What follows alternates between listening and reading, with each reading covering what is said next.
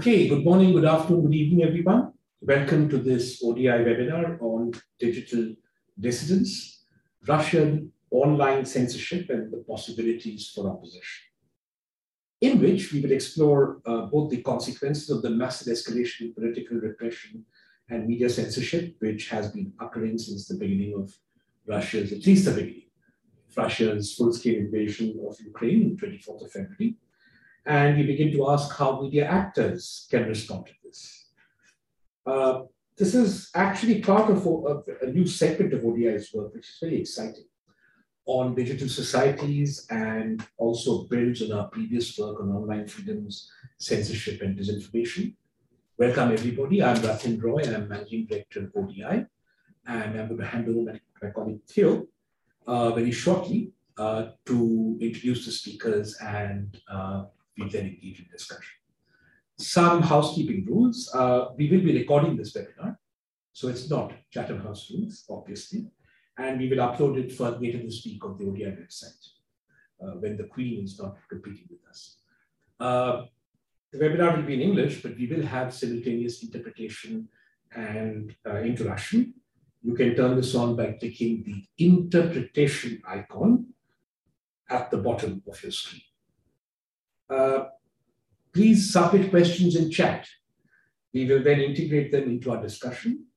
And I guess that's it in terms of housekeeping. So let me now commence proceedings by inviting my colleague Theo to introduce the speakers, and then we will hear a short initial presentation from them, followed by a discussion. Over to you, Theo.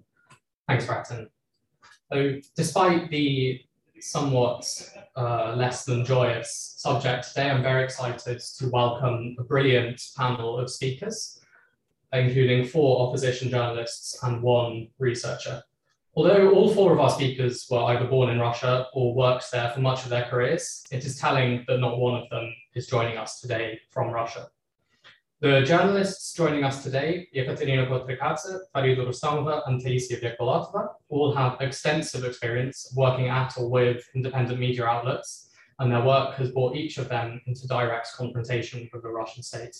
Ekaterina Kotrikadze worked as a journalist and news presenter at TV Rain, which until it was forced to stop broadcasting on the 5th of March 2022, was the leading Russian opposition channel and is now a co-host of the YouTube channel Kotrikadze Syatko. Farida Rustamova is an independent journalist who has worked with almost every opposition outlet in Russia, including Meduza, TV Rain, and the BBC Russian service. She now publishes her own newsletter, Fari Daily. Taisia Vekbulatova is the editor-in-chief of one of Russia's boldest independent news outlets, Followed Media.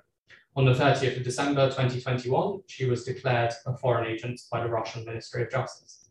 Our final speaker is lecturer and researcher at the University of Sheffield, Ilya Yablokov. He has written extensively on the role of conspiracy theories in Russian state propaganda and disinformation, including 2 books on the subject, and as such is uniquely placed to talk to us about the forms of propaganda favored by the Russian state and what makes it so hard for independent journalists to fight against it. And so now that we have introduced speakers, I'll pass the floor back to Ratin, and our speakers can make their initial statements. Yes, so can I first invite Ekaterina Kotrikadze to make her initial statement? Hi there. Well, thanks a lot for the invitation, and I'm honored to be a part of this discussion.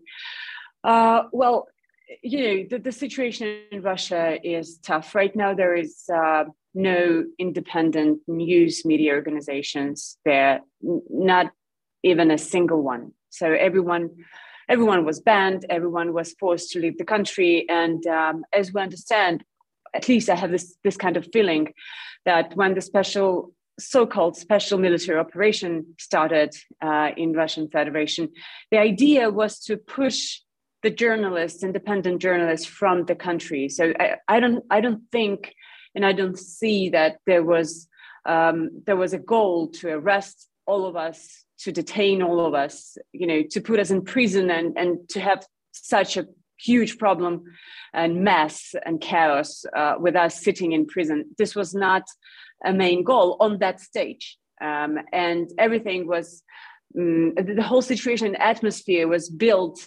to give us the sense of danger that we all felt in Russia.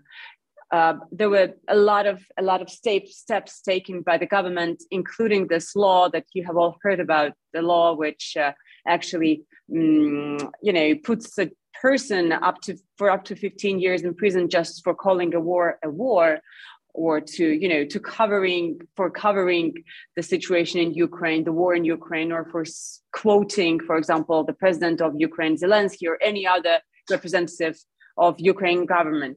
So this law was just one part of the whole chain of steps taken by Vladimir Putin and his friends to give us an understanding that we could not stay there anymore, including personal threats that I was getting, and my husband, editor-in-chief of TV Rain, was getting.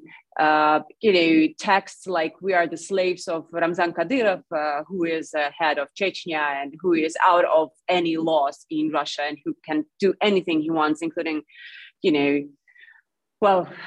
terrible criminal activities that he practices these days, included in Ukraine. So we know that there is a huge threat for us if we go back there. On this stage, they think that we are not a problem for them, but I hope that we are. What we do is we understood that there are just few channels left that we can use to reach the audience in Russia.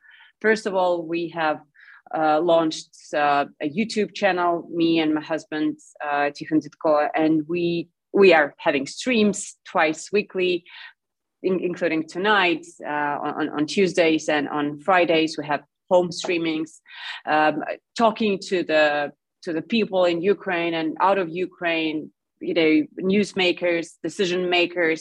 We're trying to cover the events, the things that are important to the Russian audience, and we understand that the audience is really interested. After we have fled Russia, I was getting personally, all my colleagues actually from TV Rain were getting the messages and comments from the viewers of TV Rain. People were literally begging for any sort of information source. They were begging to cover the situation. They were begging to explain what the hell is going on with their country, not only with Ukraine, but also with their country, with themselves. And this is what we're trying to do from Georgia, Tbilisi, right now. Our colleagues from TV Rain have also launched their own YouTube channels, and we're planning the big reunion of the channel in a couple of months, which is extremely important to us, to build a new big media organization, media outlet, to be a real problem for Russian propaganda faces. Right now we are, but still it would be much stronger that the whole channel, with a lot of people working there, and with the system and organization and logistics, it's going to be much more efficient, in our opinion. Also, we have this Telegram channels. Almost all of us, the journalists of TV Rain, the faces of TV Rain, we have the Telegram channels, and Farida Rustamov, for example, also has, all independent journalists who were forced to leave the country are trying all the best to reach people inside of Russia, and not only them, also to reach people who are out of the country and who are also really searching for the independent sources of information to know the details of this catastrophe. So this is for the introduction. Thank you very much again for having me, and go on. Yeah. Thank you. And yes, so one important takeaway is that you do have a YouTube, YouTube TV channel broadcast today. So members of the audience might want to take note of that and join it. And our next speaker is Farida Rustamova. Yeah, hi everyone. Thank you so much for having me. Do you hear me? Is everything okay? Yeah, and well, actually, I've been preparing a huge speech about my career in numerous independent media, but I'm not gonna tell you about my whole experience. I want to support Ekaterina and tell that the goal of this devastation of Russian independent media, the last that was remaining in the beginning of the war, it was actually the disorganization and devastation in order to deprive Russian population from literally any source of independent information, and to cover everything with propaganda and sugar pill everything that is going on right now.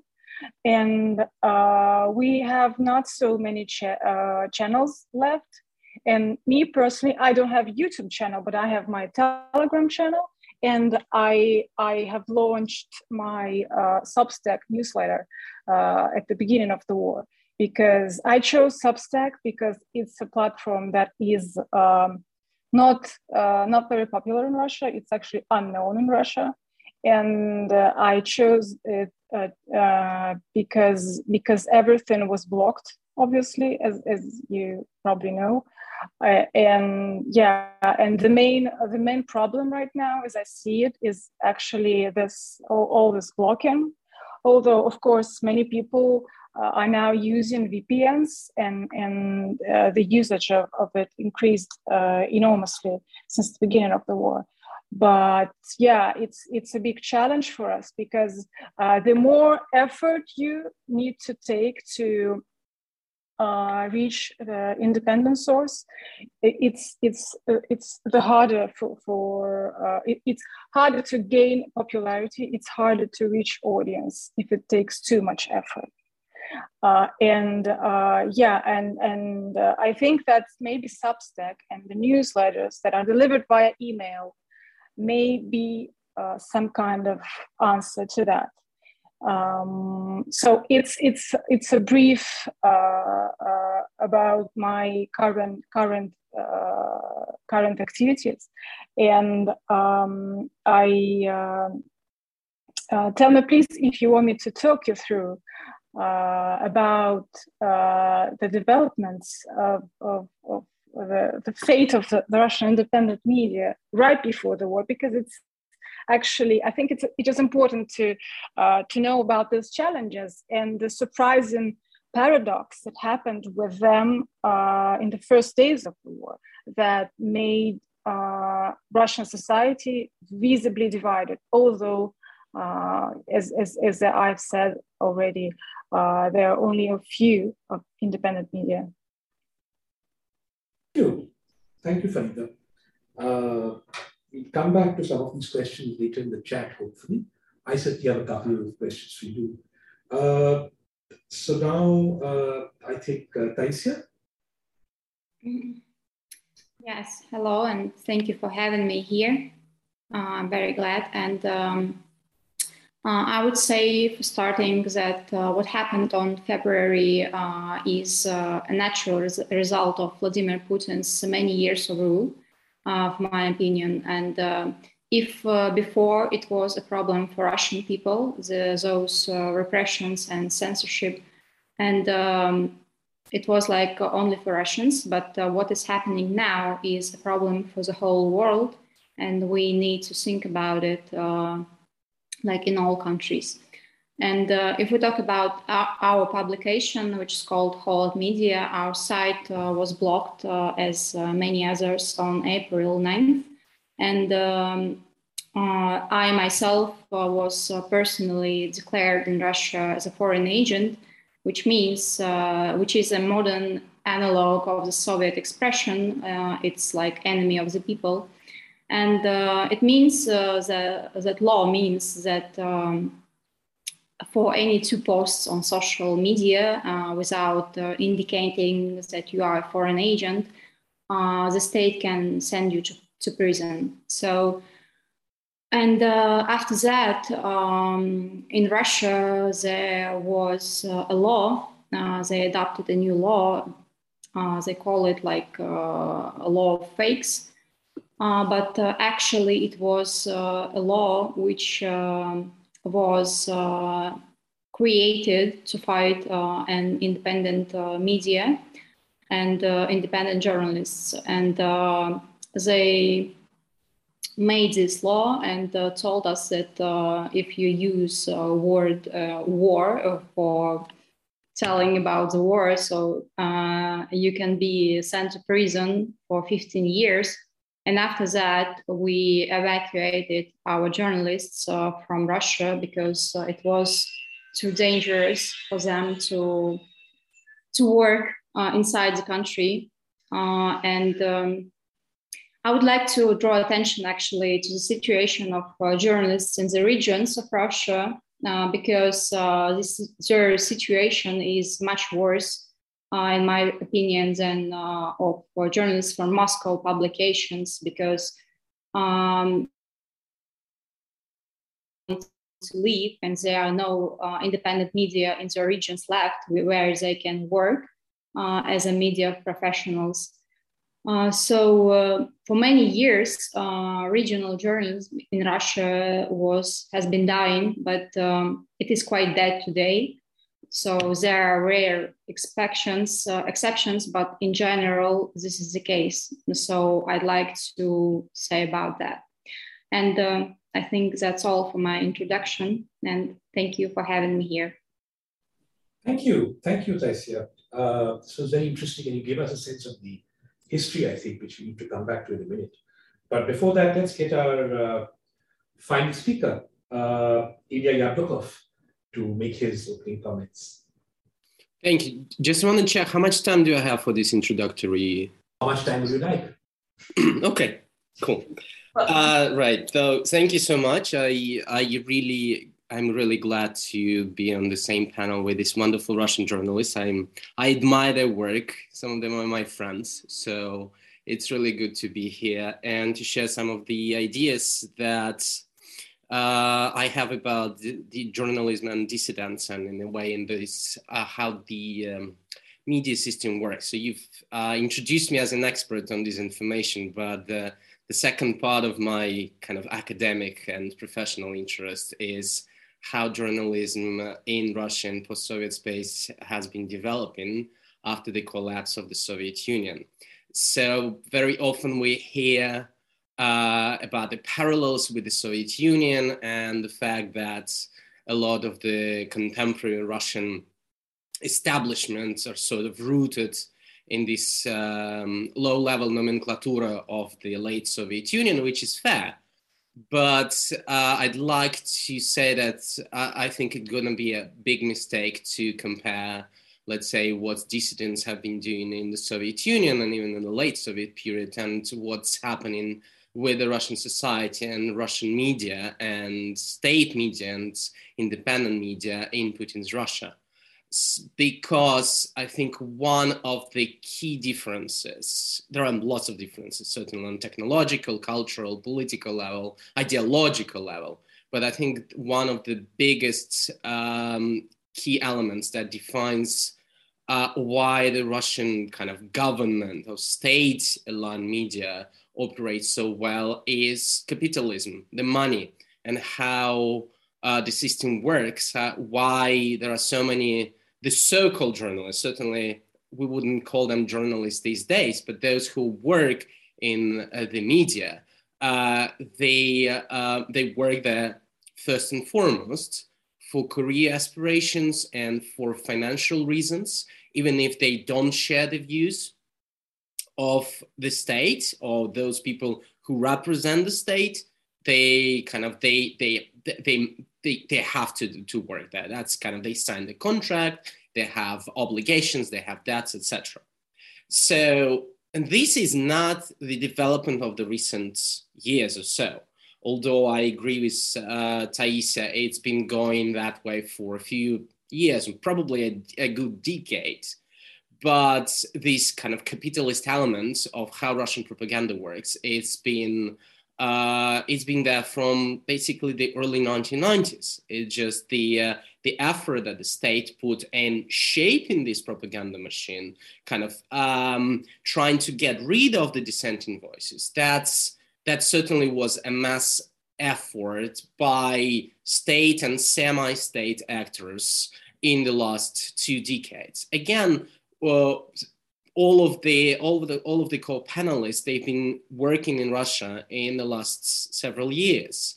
But first, what the state have done, they tried to get rid of the funding, right? So the funding flows have been cut off. And then when independent media found a way to actually operate and use other means of financing their operations, the state basically intervenes with the force and cuts off their ability to report to the public. So this financial aspect I think is one of the key that defines how the state media works, but also how opposition media could work and will be working eventually. The second thing that I'd like to point out here is about the limitations of state propaganda and probably the agenda for the future, for that let's hope the nearest future. What do I mean by that? We certainly observe from various polls that there is a strong support for what is called a military operation or the war in Ukraine, to be fair. But we also see that quite a lot of people are not supportive of that. And they're really scared. They are really under pressure. They are afraid to be excluded from the community, let's say, of their peers, if they're talking about regions. We do not want to be focused too much on Moscow and St. Petersburg, but at the same time, they're afraid of the legal consequences of their opinions. However, if we talk about the independent media and what independent media should be striving to do is about delivering the content that would be focused on values. And I think that's the agenda for future. What kind of future the opposition to the state media, the opposition to the state can actually bring. Reporting is very important, but also delivering the values and talking about what is going to happen after. That is also very important. In that sense, I really kind of admire what Holod does these days.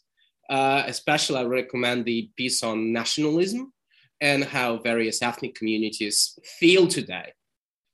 So we see from the research that I am familiar with, we see that there is quite a lot of people in Russia are interested in talking about values, kind of seeing the alternative perspective. And in that sense, the agenda of Russian independent media is very much similar to the agenda of Russian political opposition, because Russian political opposition is also, in that sense, is not performing really well in delivering what are the alternatives. And in that sense, I think when we have a quite strong state media system working, brainwashing people, indeed, that's what they do.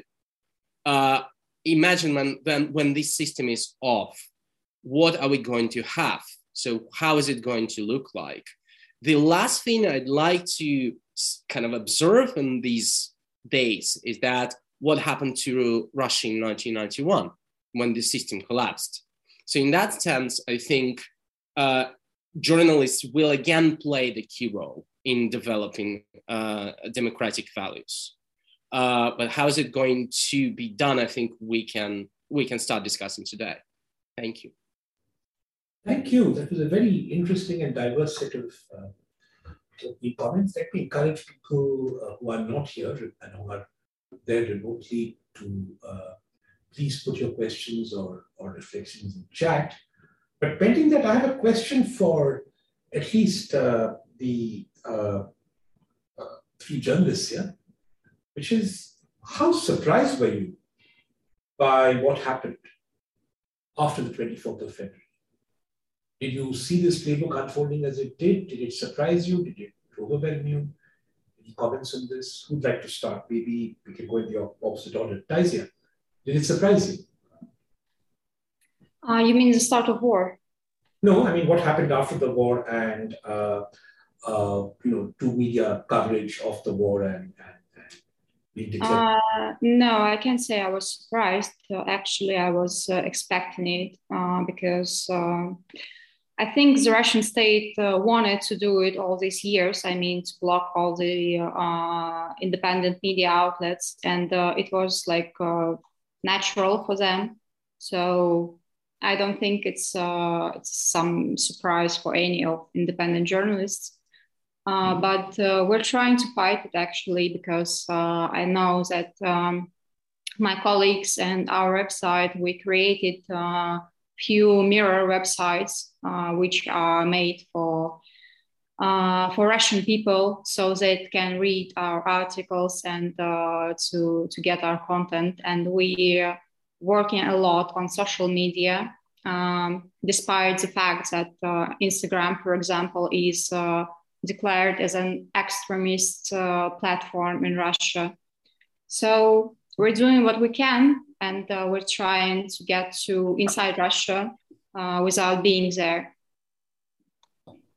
Ekaterina, in the what I think Ilya called the non-journalist people who work in the media, that is the people who actually work in state media and its outlets or pro-government media, are there any fifth columnists? Are there people who tacitly are able to help you and support you to get your message across or to get your information regarding what is happening and what they have learned, but they cannot themselves write about or broadcast? If I understand you correctly, you're asking, is there any journalists who are trying to help us to deliver the message to the Russian audience? No, actually, no.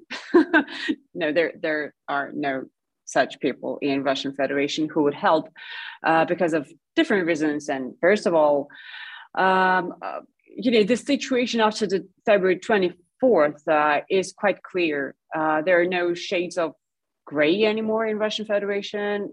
This is kind of a black and white.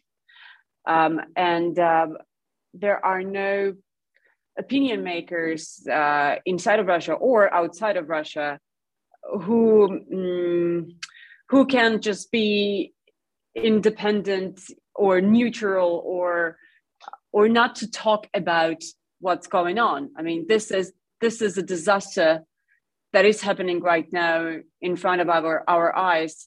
Our country is killing civilians in a neighboring country. It's invading, it's destroying, and it doesn't have it doesn't make any sense, right? Except for the Vladimir Putin's ambitions and his obsession on Ukraine. So I could not give you the positive answer for your question because almost everyone have fixed their position. People who are known in Russia, they are divided. Someone is for this war, someone supports this war, someone does not. But the main part of the people who do not support this war, I'm not saying everyone, but a lot of famous people who do not support this war are out of the country right now, unfortunately. So inside, it's quite complicated to find someone who would support you and who would help you in delivering the messages, because one of the reasons is the level of fear is quite high right now in Russia. You may imagine this is a dictatorship right now, and I would, if you don't mind, I would just add to what Taisia has just mentioned, answering your previous question. During the dictatorship, you can expect something like that. Before February 24th, Vladimir Putin was trying to pretend being an autocrat, something like Erdogan, maybe something close to other, people who are tough in their countries, but who are still connected with connected with the democratic world, progressive societies, and so on and so forth. He was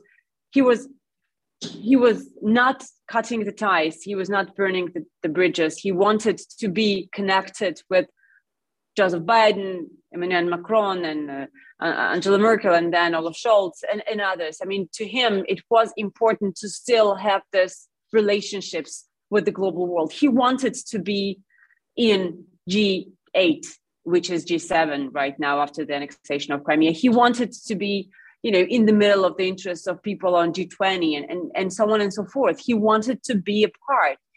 And also, I would tell you, he wanted to be the guy one of two who would decide the fate of the world together with the American president. That's why he didn't want to kill everyone and everything and every single media outlet, independent media outlet in Russia.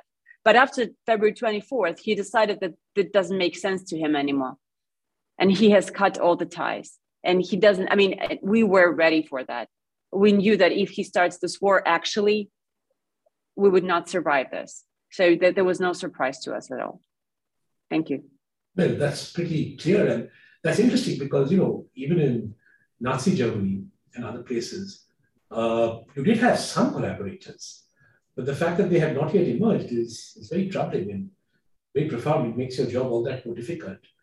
Farida, can I ask you, I was reading this morning about, the impact that sanctions are having on the lives of Russians.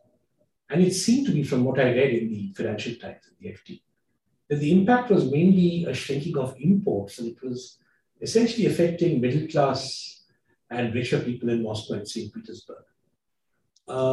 So one, sort of, to what extent is this true? And second, do you think that the reporting that we are seeing in Western media on the negative impact of sanctions in Russia, is that coming across in real lives in Russia? Mm-hmm. I'm sorry, it's just a little echo, and I hope that I understand. Yeah. Yeah, I hope that I understood you correctly. And so you're asking me about the impact of the sanctions on the general public, as far as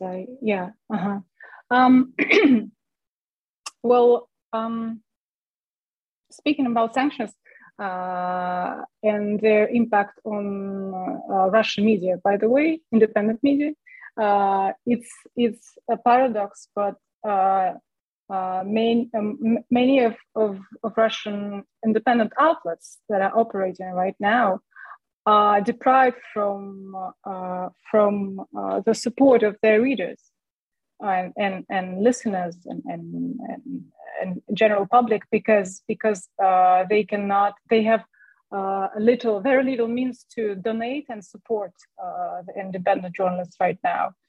It's part of it's a result of the economical sanctions that are imposed in Russia right now. I'm not saying that, it's just a fact. I'm not judging it or saying that it was wrong, but yeah, it's obvious. And I know that some of the journalists that stayed in Moscow after the war, and they were trying to continue their work, trying to continue their broadcasting on YouTube, for example, or on other platforms. They just couldn't do that because they couldn't earn money for their work. They couldn't. They didn't have. They couldn't make for a living, and some of them they in the end they decided to leave Russia to be able to earn money for their job and to continue it. And speaking of middle class and rich Russians, it's a funny thing. As far as I know, and from what I can see right now, many rich Russians, as you call them, I would prefer to talk about so-called Russian elites that have some influence in political life. At least they had it. Their families, it seems like they are finding ways to live and to spend their vacations abroad and to reach to goods that they were considered to deprive with because of the sanctions. And I don't see that they actually suffer a lot right now. They're finding, because it's because they're rich and they have resources still, and they can find ways to not only survive but to continue flourishing. And about middle class, what I can tell you just my impressions of what I heard from my friends and family. Many people say that it seems like particularly in Moscow but other big cities too, that there is no war going on, that they don't feel it personally, and some of them are tired of this agenda, and as they don't feel the impact of it on their personal lives, they just continue living as they lived before. And it may sound weird, but in some way that is true. And the impact of the sanctions is, I think it's gonna be, people gonna feel it gradually. It doesn't happen in a single moment. And but what I heard, it's just simple things. People sometimes cannot find medications that they need in pharmacies. Sometimes people cannot repair their cars because the foreign companies are not operating in Russia anymore. And these things seem not very crucial right now, but it feels like it's gonna feel crucial. And the longer the war is going on, the longer the impact will be. So, but right now, it doesn't seem like, if the intentions were to somehow punish general public too, it doesn't seem like it was effective. Okay, anyone like to add anything to any of the three viewpoints you've seen you've seen the chat? Don't wait for me to ask you if you have something to add. If you don't, then I do have a question for Ilya, which is, this entire notion of a conspiracy against Russia, if you will. What role does it play in mainstream Russian news and Russian disinformation? And has its contours changed substantially since 24th of February? Thank you. This notion of conspiracy is key in the public mobilization. That's the first role of it. So in many ways, I have observed in my research that this notion of kind of the West tries to get us is, first of all, a rather popular notion throughout centuries in Russia, but starting from early 2000, it's been basically turned into a powerful instrument of popular mobilization in critical moments. So there have been like short-term periods, like in 2007 during the elections into the parliament, but also Putin's transfer to the prime minister. Also, there was like this short-term period in 2011, 2012, when Putin was coming back, and there was quite a reasonably big opposition to that. The next moment we saw during the Crimea annexation and today. But the difference between the two latter moments is that these kind of public mobilization based on conspiracy theories, it's been quite long term. So we've seen television and other means of the state turning into like 24/7 propaganda mode, as we have seen today.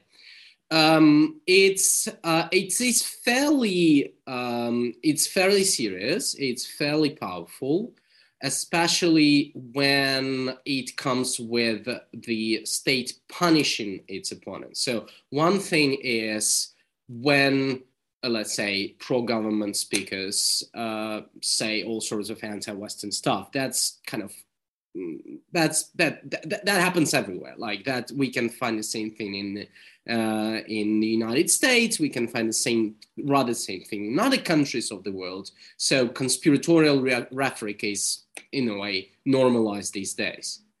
But in the case of Russia, especially in the last decade or so, the conspiratorial rhetoric comes with the amendments to the legislation.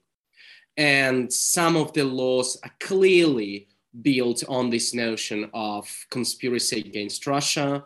Well, the same law that punished Taisia, the foreign agents law, the same law kind of that punished Dost, TV Rain, that when they've been named the foreign agent, it's the same principle. You basically call someone the other inside the country, the dangerous other, you spread a lot of propaganda about that, but then in addition to that, you put some legislative punishment for this person of this organization. So in the last 10 years, basically all the opposition or any organization that could somehow be in opposition or somehow be efficient in bringing the alternative voice, bringing the alternative angle to the story, they have been just washed away from the public space, political space, and now we can see the media space. So it's unfortunately, and when I started my research many years ago, it was quite a different country, and conspiracy theories existed, but they were not so prominent. These days, we can see that it's one of the central elements of the state propaganda, and it's shocking in many ways now. And do other stakeholders in Russia believe this? Lock, stock, and barrel, the army, the civil service, the diplomatic corps, the media. I'm not talking about common people necessarily. The question applies to them too. But people who affect public policy, people who are decision makers, they believe this wholesale? The question of believing, not believing, is a very tricky one because you need to have interviews with them. Well, we can say it could only be like a speculation. I mean, yes, I can speculate that in the last 5-6 years, for example, among the army officers and among these kind of militarized communities within Russia, this notion of American or UK or whatever Western conspiracy against Russia, that notion have been institutionalized.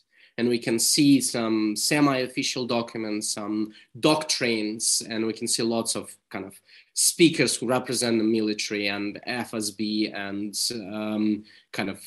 other communities related directly to the law enforcement services that they refer to conspiracy theories as a way to legitimize their actions. As for other groups, I mean, people are people, like bureaucrats who, let's say, represent the liberal side of the Russian political or economic establishment. They consume the same news channels as any other people in Russia. So if they have biases, if they have psychological or social or cultural predisposition to beliefs in conspiracy theories, they will definitely be rather trusting what these pro-government propaganda channels are pushing rather than to what independent journalists say. And, well, one of the kind of central beliefs in the modern Russia is we don't trust anyone. Like, everything is possible. It's not so simple as they say, or it's not. There is something about that we don't know, or probably we don't know the whole picture, so we cannot make this judgment. So this, kind of this gray zone of everything is possible is such a fruitful atmosphere for state propaganda and for pushing conspiracy theories. Farida, would you like to add something here? You've written about political elites. Mm-hmm, mm-hmm. Well, I would say that, I would like to emphasize that this is my impression, and from the talks of the people who we can call members of elite, of political elite and business elite. I think that it actually doesn't really matter if they believe this propaganda from state channels or not, because I think that they consume what is beneficial to them, and they keep everything in mind to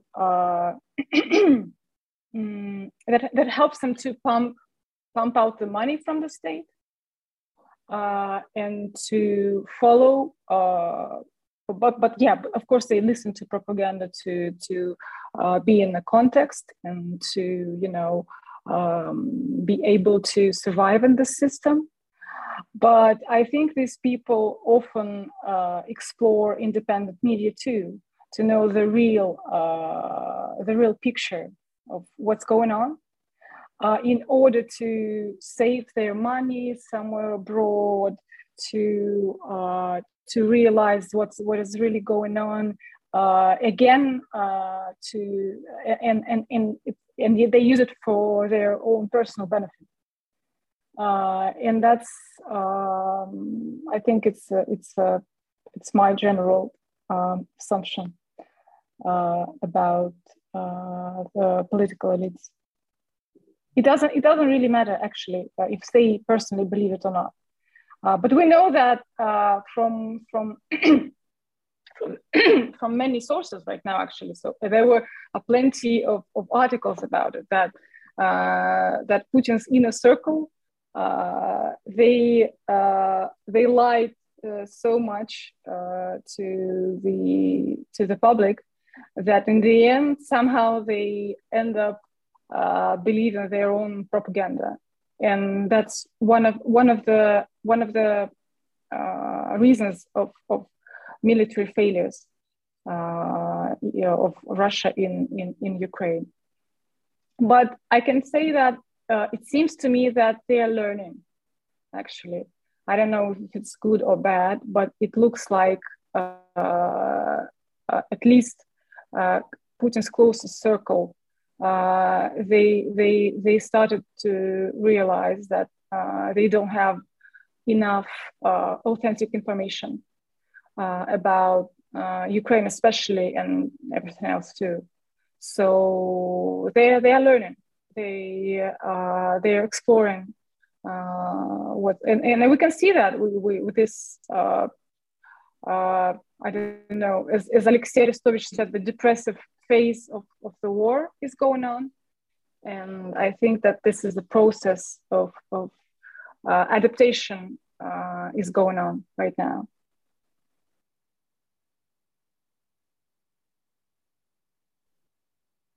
Ekaterina.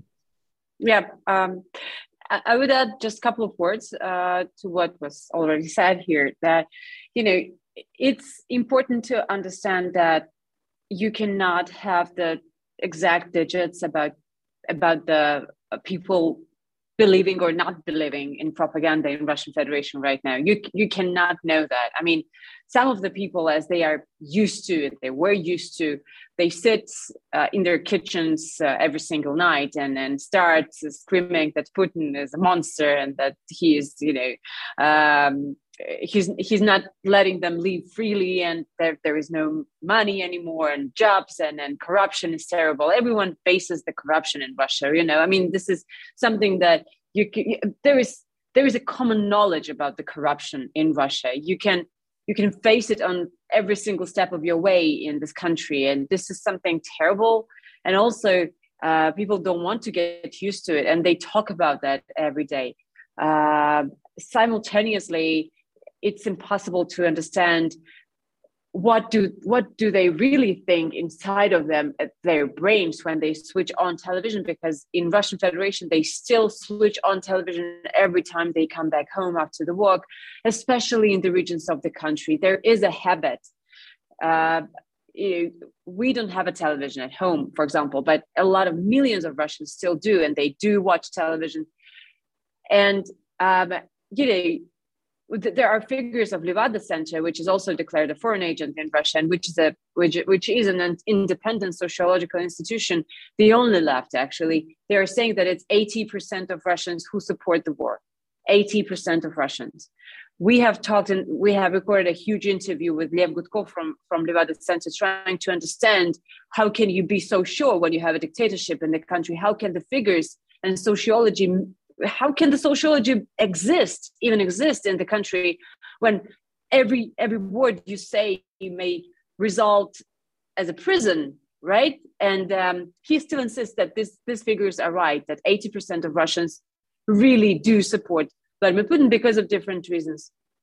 But again, I, as a person who is not involved in sociology, who is a journalist, I have huge doubts in these figures from one hand, and from another, I can understand why millions of Russians, this is a fact, right? Millions of Russians still want to believe and trust what they hear from the television because it's comfortable.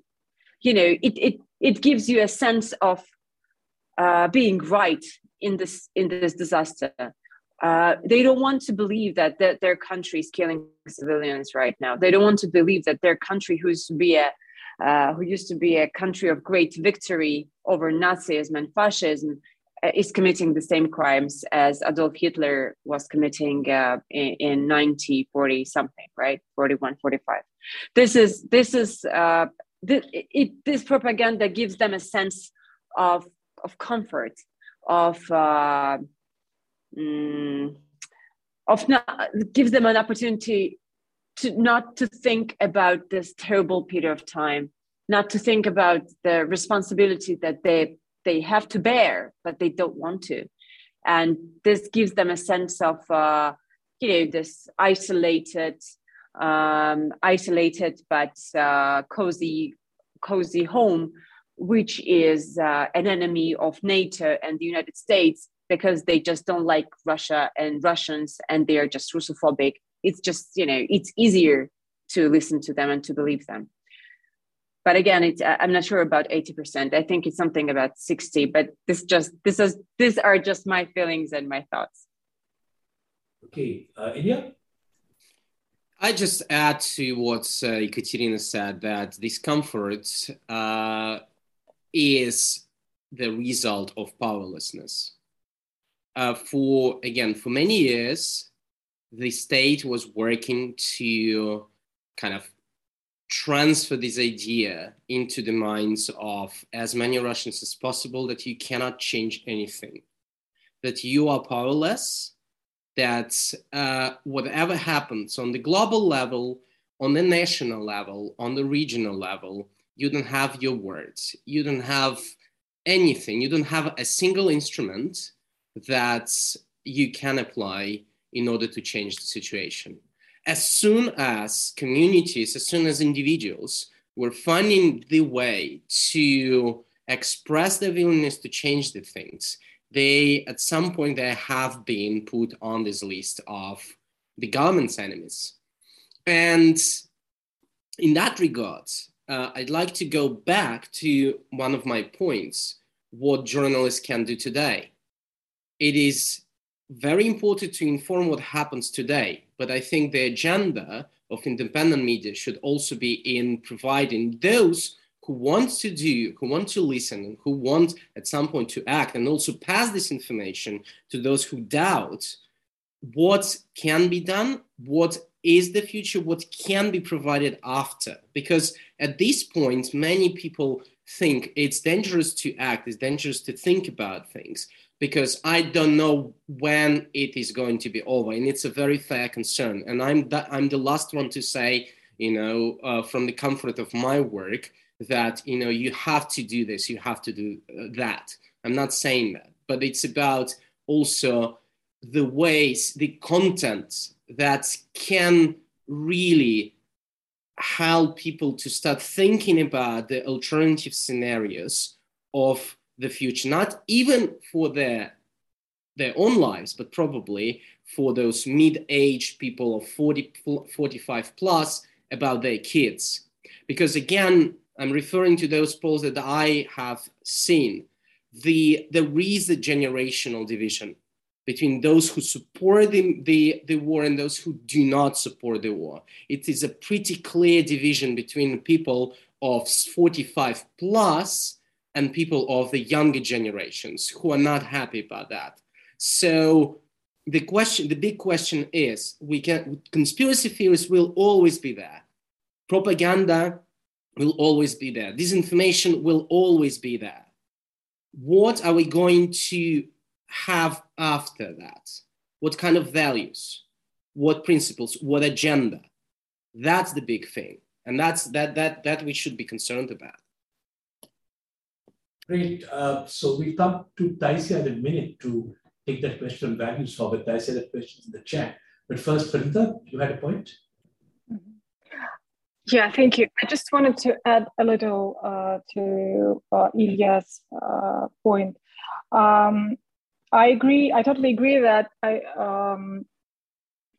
think the results of even independent polls have some nuances. I think that these 70 or 80% of people who support, well, as they say, who support the war, I think that this is not exactly the answer to the question of support or if they support the war or not. I think it's more about what they can do with that, and it's obviously that they cannot influence on that they have nothing to do with that, because they have absolutely no means to somehow influence the situation. Nobody asked them before starting the war. And another thing I wanted to add is that it's a big paradox for me, actually, and this was quite surprising for me personally as a journalist. That the beginning of the war, the very first days, it was marked by the rise of independent sources of information in Russia. The few remaining sources, Meduza, TV Rain, BBC Russian service, and all the independent outlets, actually, they all had an enormous influx of the audience. And it's a paradox, but they have become mainstream again, but for the moment, but still. And the huge division in the society was really visible. And that's the scariest thing for the Russian government. And that's the reason why they shut everything down. So in such a cruel manner, they blocked everything, literally everything, and even social media. And I think that this is a thing that we should bear in mind when we talk about this general support of the war imposed on propaganda. Yeah, thank you. I'm sorry, just one thing I wanted to add to what Farida has just mentioned, that we have become mainstream during the war. It's very important to understand that TV Rain was already blocked from the cable networks in Russian Federation. I mean, from 2014, after the annexation of Crimea, TV Rain was off every big, huge, right? I mean, influential cable network in Russia. We were, at that moment, before 24th of February, we were there at the packages of small cable networks in the regions of the country, a few, but mainly we were already banned. So they have started the war with a big television station, the independent television station, years ago. The only thing that was left was internet to us. And this is something that really scared them. I'm supporting what Farida has just said. This is something that really scared them when they have just acknowledged that they have killed something already on TV, on something traditional and classic, and everyone is watching TV in Russia, and they have already killed it. But wow, surprise, it's now killing them, propaganda faces online. This was something that they were not, I don't know, maybe they were ready for that after they saw TV Reims and Juri Duts and Redacted, and there are several projects, media projects that are and have been already really popular online on YouTube. But on that stage, after the war has started, they have seen that people have started to search for alternative sources of information, and it's really important to understand that it was not like everyone said, okay, Vladimir Putin has said that we need this war, so we believe that we need this war. It was not like that. People are critically thinking about what was going on and what is going on. So it's a very important indicator, and we will. That's why we are planning to go on with this fight. Tasia, you have two formulations in the chat. Can you see them? You can choose to answer either or a third formulation as you please. Yeah, I see them. I can answer for the first one. And I would say that the media is an important part of this process, social process, but not the only one. And people usually have a habit of blaming the media for everything. And also at the same time, they're expecting a change from them, from media, But the media can't do it alone, and media outlets can only amplify new ideas and help those ideas grow and show them to a larger number of people. But we also need politicians, scientists, public figures to help. So it's not possible that the media will do this change alone. And also I can say, for the second question, that of course we are doing everything that we can to fight this propaganda and to make people believe that there are really those people, a lot of them dying in Ukraine. But there's also a psychological reason of people not believing those victims, I'd say, because you just don't want to believe that such terrible things are happening right beside you. And it's not only a thing to media, for media to do, but also for a large group of influencers and scientists and politicians and all the people that want to change anything. So I think that we will not win this information war until we destroy the machine of propaganda. That's my personal opinion.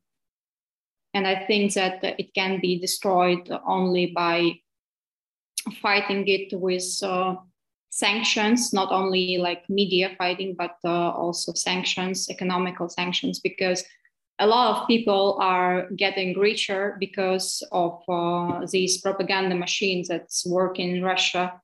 It's not only like propaganda, but it's also a source of wealth for many people, I'd say, like Margarita Simonyan or others. And we need to all people who want to see some change need to like push them with sanctions and so on. Interesting question out there in the Q&A. I'll read it out for the audience. Am I muted? No. I'll read out that question for the audience, but do look at it, panelists. So any of you can jump in first.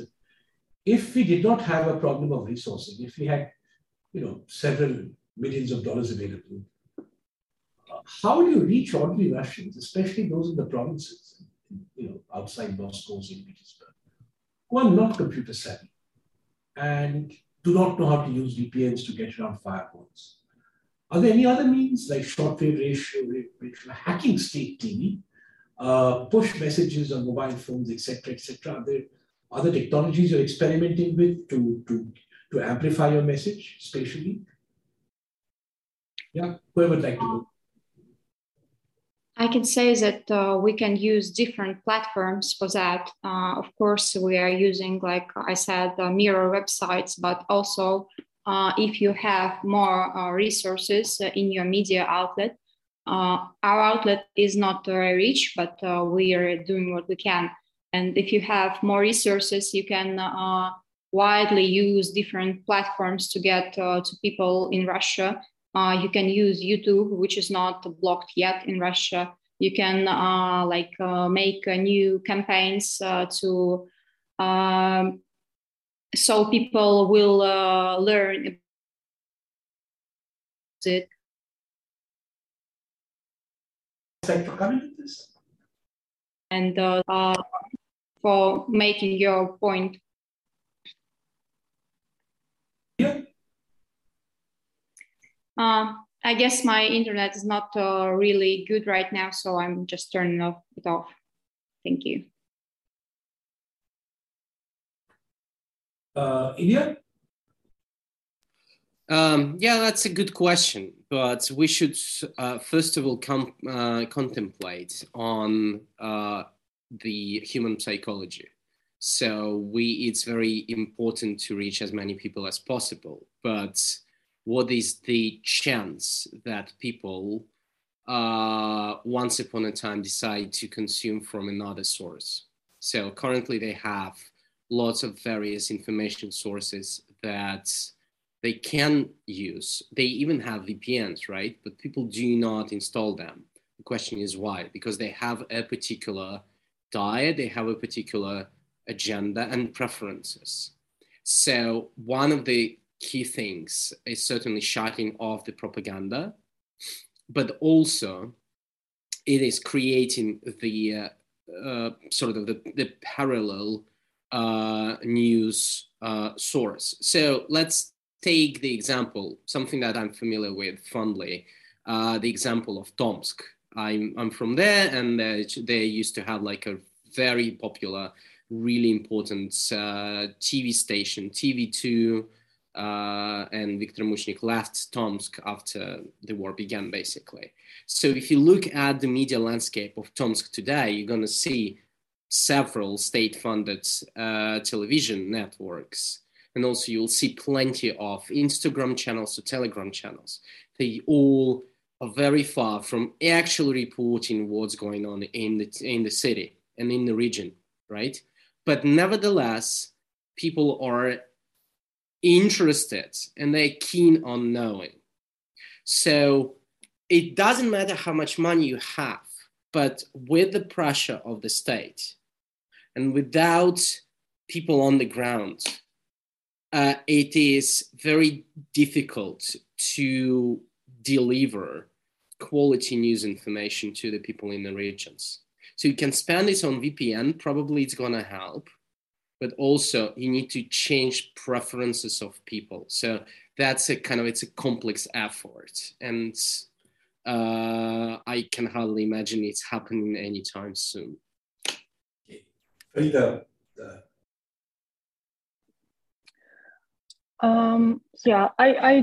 I wanted to add something about how to reach people. I think this is kind of obvious that Putin's core electorate, the people who usually are voting for him, not often voluntarily, but still, this is Asian population, people who are either retired or who have lived in Soviet Union. I'm not saying that all of them support Putin, but it's average assumption that most of Putin's electorate consist of them. And I think that maybe the main focus of independent journalists right now should be on the younger generation that is more willing to, more prepared for changes. And I think that the key things here is that the international platforms like YouTube, like Google, like Facebook, and many social media, they should support this effort of independent journalists and all the independent sources of information to deliver the message to Russian public, who can use it and who really use it in their general lives. And because, you know, I think that this is another point that I heard from Russian independent sociologists, is that actually many people in Russia, even those who respond to sociologists' question that they do support the war, etc., they in the bottom of their hearts, they actually realize what's going on, that this is a war, it's not a special operation, and that people are dying there, and it's happening at the hands of Russian army. But they cannot, again, they cannot do anything with that. And I think that's the reason why I think that there must be a constant effort to reach these people too. So, and the more, and the key is that the key aim of independent journalists, and even and also I think oppositional politicians, is to try to teach people to act, because that's the thing that propaganda taught them not to throughout all these years. What about coming for a minute to external sources? What about media outlets like Al Jazeera, who are operating in Russia, last I heard? So how are they positioning themselves? Anyone?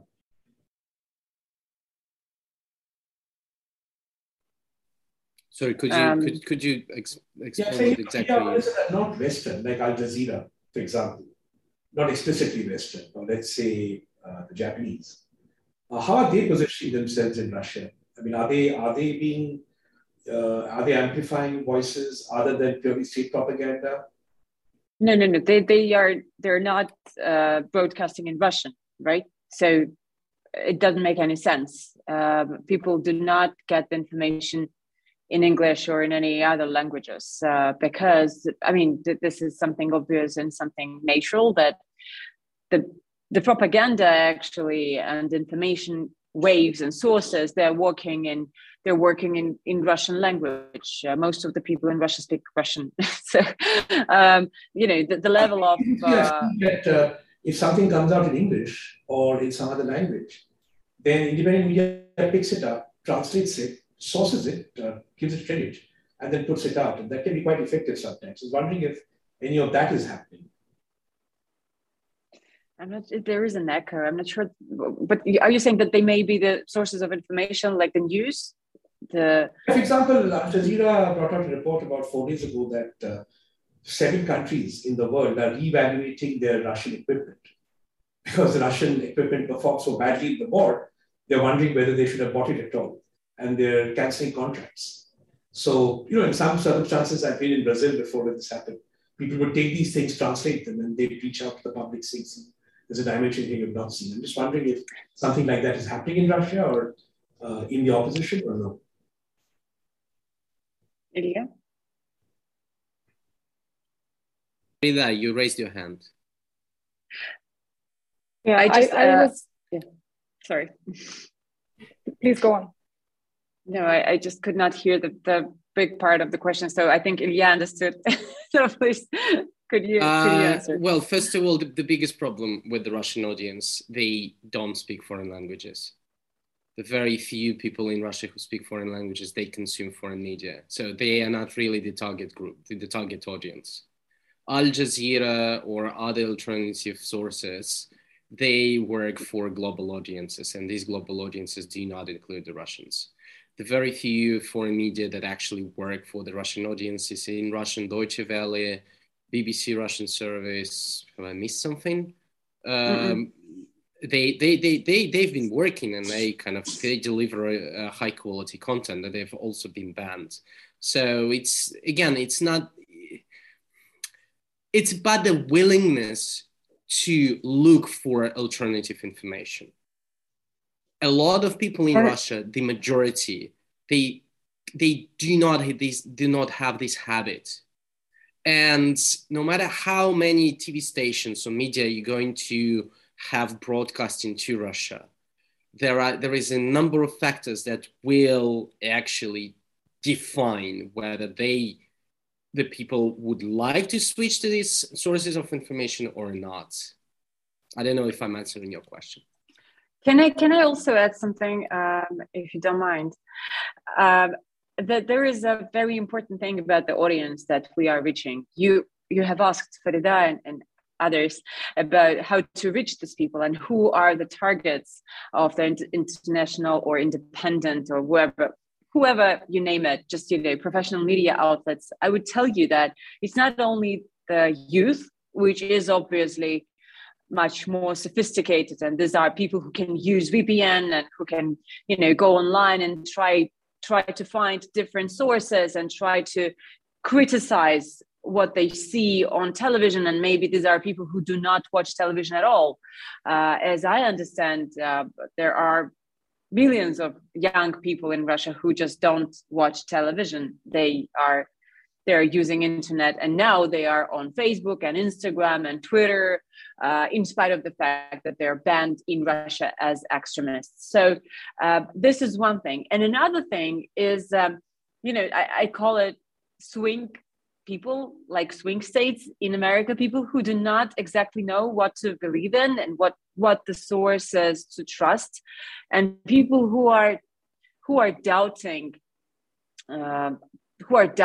the statements of Vladimir Putin or Sergei Lavrov or other representatives of the government of Russia, people who are not so sure that everything is going in the right direction.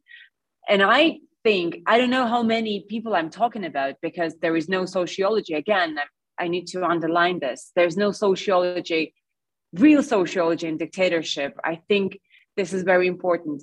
But I don't know how many people I'm talking about, but I think that there are a lot of citizens of Russian Federation who can just, doubt what they're watching right now, and who can doubt if the position of their state is right.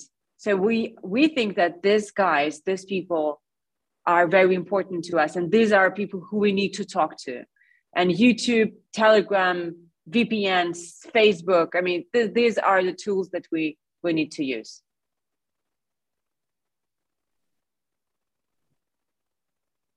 Can I add something about the international media? I have a certain experience of working in international media. I used to work at the BBC Russian service. And I think the main thing here to understand is that foreign media in Russia are pictured as the enemy voices, like it was in Soviet Union. And even if somehow their information is squeezing from some sources, there was a huge smear campaign against foreign journalists together with Russian journalists happening at least the last 10 years. And international and the other thing to realize is that the vast majority of Russian people have never been abroad. They don't speak foreign languages. So they literally have no opportunity to reach the information from international media. And I think that about the one important thing I wanted to tell you about working for BBC Russian service.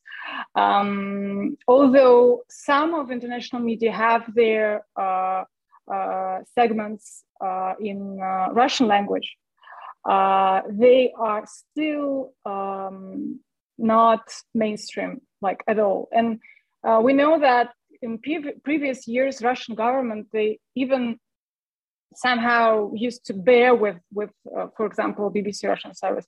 And the reason why they did that, and that's the thing that I heard from my acquaintances among Russian officials, is that, guys, nobody reads you, nobody watches your pieces, and you are no threat to us, and that's why you can do almost whatever you want, because you're not dangerous for us. Nobody can reach you. Nobody's reading you, and of course it's not true entirely. And me personally, I was, for example, banned from the events with Vladimir Putin after I posed my question about his family at his press conference while I was working on BBC. But still, the international media, they are both have a kind of bad reputation in the eyes of many, and they are considered as enemies and the voices of enemies. And the difficulty to reach them is also a huge thing. And this is the reason why it is so important for Russian journalists to continue their work, because there is no one else, literally no one else, who can reach Russian audience except them. Thank you. Well, I must say that this will be one of the bleakest, one of the most interesting and multidimensional interactions I've engaged with. I'm Indian, I don't come from a great democracy. And I've worked in Brazil, which is not exactly a great democracy. But there are taps open there, spigots open there, which seem to be shut to you. All I can say is Godspeed, and I hope that you are able to overcome what you've said to overcome. I have to go for other events, so I'm going to hand over to my colleague Stephanie to take you through a minute and a half of perhaps each of you would like to say.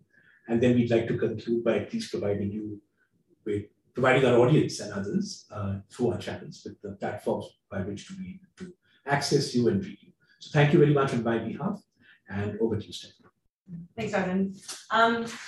So I think just to close, we wanted to sort of give maybe each of our panelists 1 minute or so to, reflect on either a key point of emphasis, or my other question was, I'm not sure, from that sort of, bleak conjecture sort of summary of what's going on, your thoughts on what can be done either by non-Russians, governments, think tanks, journalists, or by Russians in Russia or in exile. So I guess to give each of you either 1 minute to just comment on what you'd like to emphasize, or any last thoughts on perhaps this question of, well, so what can we do? What could we do to support you? And maybe I'll go in the reverse order. So if Ilya, give you 1 minute, and then pass through and end with Katya.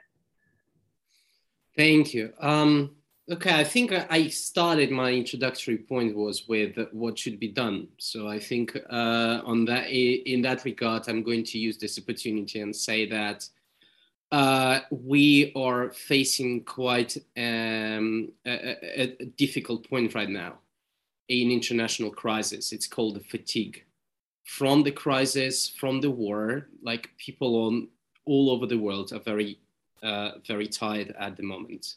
And we can observe quite a lot of pressure from lobbyists in the European Union, in the United States, from just limiting the help to Ukraine, etc.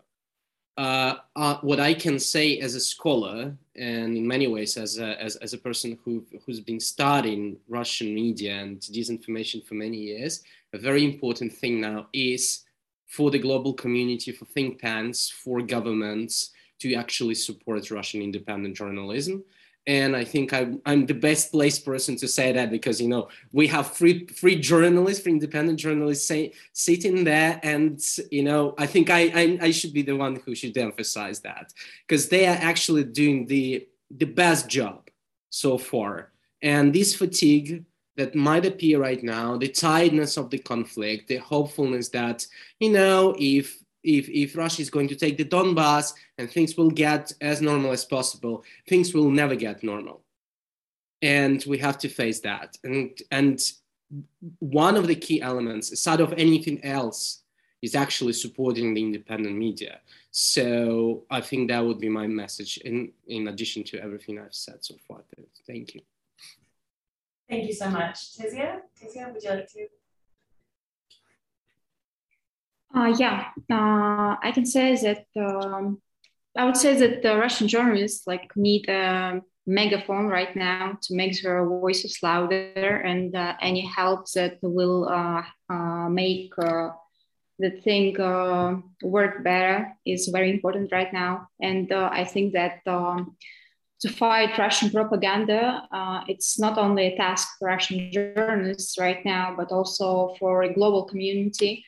And as a Russian journalist, I would say that we all will be glad to work with global community and international media organizations and foreign journalists and so on, just to fight this state propaganda more effectively and be as effective as we can against these catastrophes that is happening right now. Thank you. Yeah, and also just to say, we posted links up there to our speakers' sites to find more about their work, so please do follow. Farida, would you like to go next? I would like to, in conclusion, I would like to say that I think the important thing to understand is that independent journalists right now have not only a duty to fight with propaganda, I mean directly, literally, but the other important job right now is to tell people what is really going on inside the country. It is very challenging when when so many independent journalists left the country, but still, this is a huge aim that I think is very, very important. And there's a lack of the media that are able to describe what is really going on in different fields in Russia. And this is actually, I see it as a personal challenge. I dream about developing my project to involving. I dream about involving media professionals from Russia, maybe to even if they decide to stay there and find it safe to stay there, but to treat our readers and listeners with respect, deliver them quality information, and maintain this truthful picture of the world and of Russia itself. Because it seems like that when you open, I don't know, social media or even in Russian, it looks like there are so many things that are being told, so many things that are being explained, but this is literally nothing. Right now, there is absolutely no independent media. That has the opportunity to deliver its message to the masses because of this blockade and everything. And I think that we really need more independent outlets to fight ignorance and also misinformation. Thank you so much. And Katerina. Yeah, just a couple of things. As Ilya has mentioned in the beginning, it's really important to figure out what would be the values that we will deliver to the people. This is the first thing that comes to my mind when I think about the future development of TV Rain and of Russian language journalism. It's important to know what we are offering people, not only criticizing propaganda, not only criticizing the criminal government that right now is sitting in Moscow, but also showing alternatives, what exactly the democracy and human rights and freedoms, what does it look like and why is it so important and what you guys need to fight for. It really means a lot to me and to my colleagues at TV Rain. This is first thing. Second is just to remember that Russia should not be blocked and banned and isolated. Russia is not 140 million Vladimir Putins, right? It's 140 million different people who have their own thoughts and their own principles and their own things that we need to respect, and the whole world needs to respect. Just because the whole world, democratic world is different from the Kremlin, and because of democratic world has different values than the Kremlin has, the support to people who fight for the freedom of Russia, for the best, better future of Russia is really important. Not to forget. This is something that we are going to push for as well. Not to forget about Russians, Russia, and not to forget that there are a lot of people who do not support this terrible, catastrophic war that is going on right now in Ukraine. So just be with us. Let's stay in touch. And thank you very much for this opportunity. It's really important to be there with you and to talk about these things. Thanks. Thank you so much. I think that's a really important and good point to end on. Just remembering one that I think from what all of you guys have shared, that censorship is incredibly depressing, and Putin's Russian Federation can also seem incredibly overwhelming, but it is not Russia and is not the full story. And I think your persistence as journalists to continue amidst these changing challenges is incredibly inspiring and gives, I think, a little bit of hope that we need to remember. I just want to conclude by saying again, links to everyone's pages and ongoing work are in the channel. We'll also put it on ODI's website and sharing a recording of this as well. And I guess with that, I'd just like to thank our panelists again and wish you all the best going forward, and we are going to do what we can to support you and to work with you in this challenging environment. So thank you very much. Thank you. Thank you so much. Thank you.